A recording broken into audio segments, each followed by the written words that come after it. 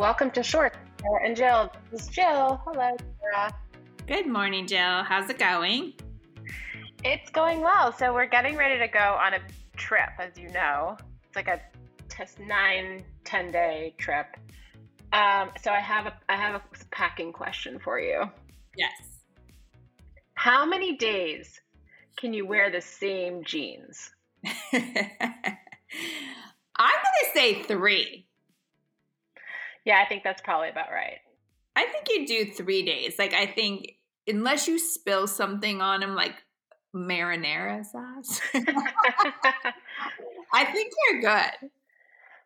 Yeah, okay. Because I think of all my jeans, I think I'm going to bring this one pair that is super comfortable, but it's not so stretchy. So it's like a little stiffer. So it's not going to it does lose its shape a little bit. It just gets a little baggier, but it's not so baggy that I couldn't wear it again.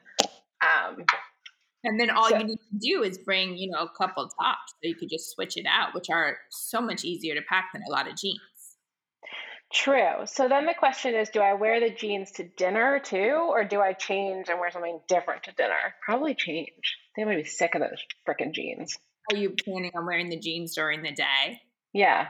Yeah. So I would probably bring something for night, but do have cargo pants. You're going to see my email today.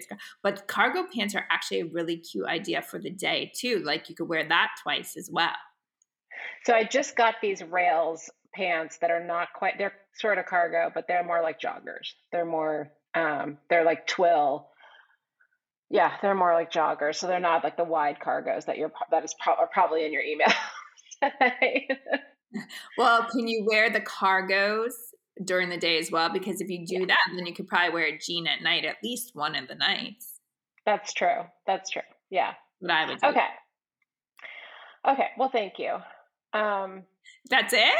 That was so easy. I solved all your problems. Listen, I would love to have you come over and just pack for me because I hate packing. I hate unpacking more, but I really hate packing.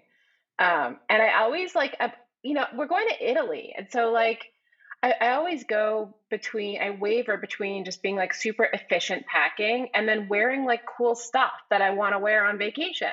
And I usually end up erring on the side of just efficient packing, and then I get bored. It's also a little tricky this time of year because the weather, right? I'm just going to New York City this weekend. I'm like, this is kind of like it's going to rain, but it's not freezing. And so then you're like, how many layers should I be layering?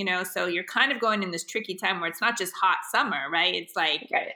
Yeah. So it's like 50s. Yeah. Anyways, all right. So today we want to talk about business rituals. So what I was thinking for this is, I think with a lot of us, our business lives require certain repetitive tasks, right? Like for you, it's probably posting to social media a certain number of times a day or a week or whatever.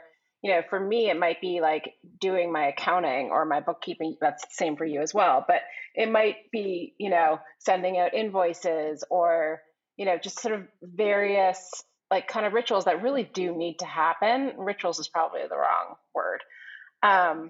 But I'm curious because I know when I've tried to run social media for clients in the past, it's not what I do, but I've done it as a part of my work.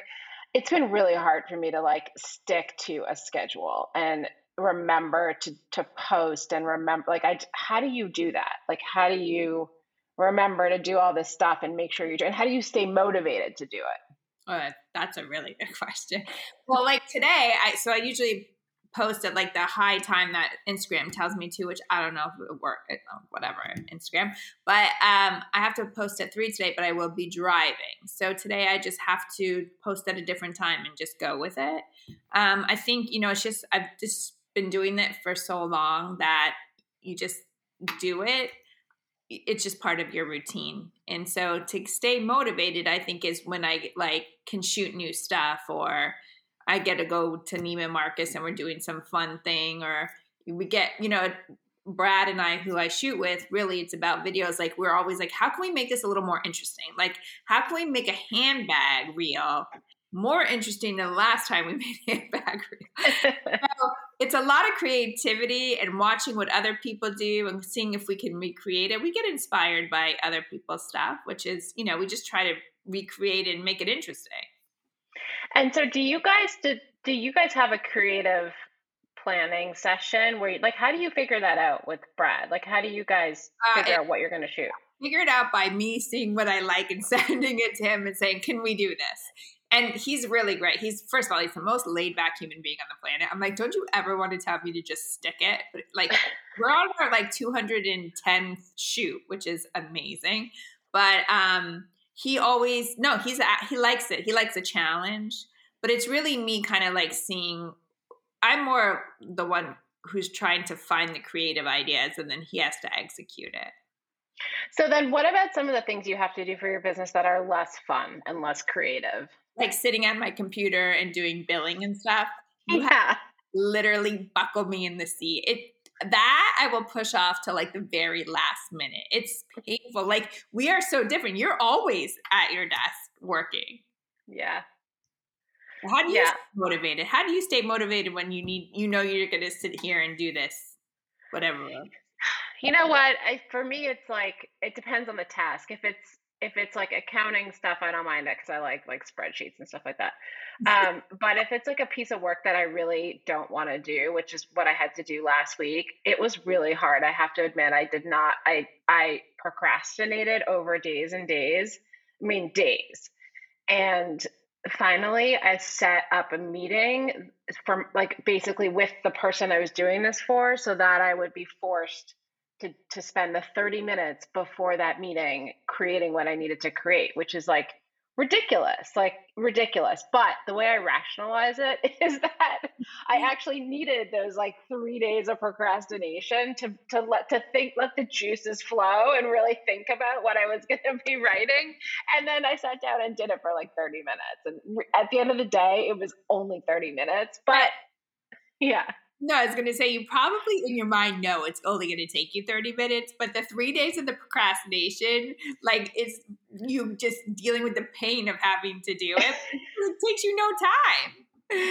I know. Well, the other thing is this. It's that old thing where like it's just the hardest thing is just to start, like just to write the first line. Oh, I forgot to put earrings on today.